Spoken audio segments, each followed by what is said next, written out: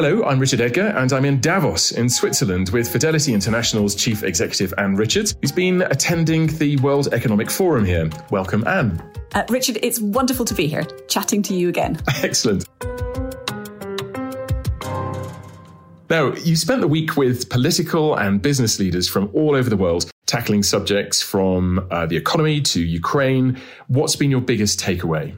There's no forum quite like this in terms of bringing together all these various different stakeholders in the world economy, which is why it's so fascinating. The two big takeaways for me are, first of all, it's really terrific to see how much the thinking has already started to get going on the reconstruction for Ukraine and what that means both in terms of sectors and what the financial services system can do to help that.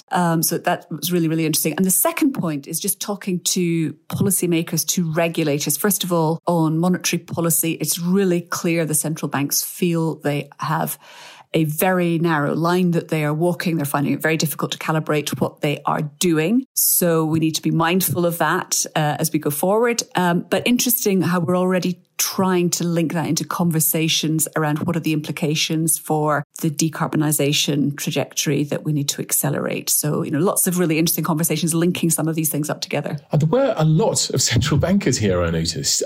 Was there a coordinated message from them, do you think? Or was it just now is a tricky time, so they want to address the business audience here? It's kind of interesting. I mean, they're clearly worried about hidden risks that they can't spot in the financial system. But at the same time, they, I think, were to a degree in listening mode because they really feel they don't have the models that are helpful in predicting the future trajectory. If you like, the tails are very fat at the moment in terms of the possible future paths. And so I think there was a lot of listening mode going on in terms of how we join up what's going on in terms of fiscal policy or monetary policy and what's happening in the real world. And it's stuff like this has been an economic cycle with a very different path to inflation and unemployment to any cycle that we've had in the last 30 years, probably. So that admission that they really don't have much in the way of the forward-looking view, it's not forward guidance anymore, it's forward guessing, is, I think, part of the reason there are so many of them there.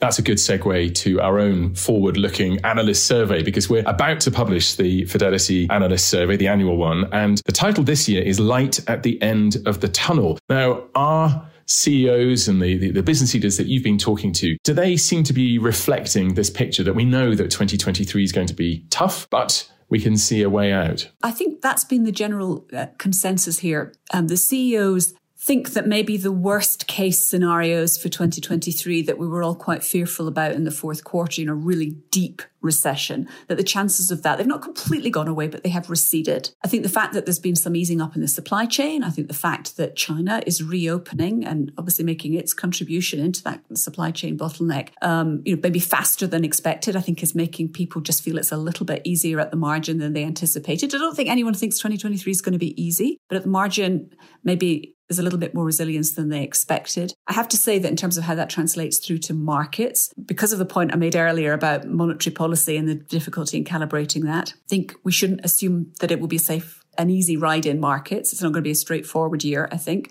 We may test the lows again, but I suspect that we will come out of 2023 in a slightly more stable position and maybe slightly more optimistic than perhaps we came into it, 2-3 weeks ago. Let's focus on financial services, because I know you've had a lot of conversations with people from broad financial services across the world. Another thing that comes out of the survey is buoyancy for the financial services sector. Certainly that's to do with higher interest rates, so it helps their business models. But what other aspects of the year ahead did you glean from those conversations? I think the big one that we've actually engaged with as an industry, with the policymakers, with the regulators this week, has been that there is a risk of a disconnect between the desire on the one hand from policymakers to drive risk, what they view as systemic risk, out of the system, and the need for massive amounts of capital and private capital at that to reinvent the global economy through decarbonisation to fund the reconstruction in Ukraine. And the question I think we haven't got to the bottom of is, what is the acceptable level of risk to enable the financial system to play its part in doing that? Because if we can't have risk within the system, we will not have return. They're inextricably linked. And I think policymakers have been struggling to make that connection. So I don't think that we have the answer to that conversation, but I think there has been some attempt this week to stimulate that conversation. And I think that's probably what the clearest message from particularly, I would say, European financial services companies are. How can we think more cleverly about capital requirements, about some of the things that sit around, bank or insurance company balance sheets, maybe to be able more productively to use some of that capital. And moving beyond the financial sector to the broader economy and companies, where there is a lot of focus on sustainability in general, and often here at the forum in Davos, are they walking the walk as much as they're talking the talk, which is the charge that is sometimes levelled at them, particularly at the World Economic Forum, that there's an awful lot of talking, not a lot of doing? Well, there was a lot of talking, it's true. I think the stage that we're at for an awful lot of businesses is, the last, couple of years have very much been about thinking about targets, what is feasible, starting to think about what you then have to change in order to get there. The key is the transition plans, because there's a kind of triangle, if you like, between the affordability of energy, the security of energy, and then the greenness of energy. And how do you make sure that we decarbonize at the same time as ensuring that energy is there and affordable for the people that need it? And the war in Ukraine, in a way, has highlighted that, particularly in Europe. So the transition plans that get us from where we are today to where we need to get to are the vital element of this. We've done terrific work over the last 3 years getting towards the sustainable accounting standards, which I think has been a massive and very much WEF-led initiative to get to where the ISB and others are now, which I think is terrific.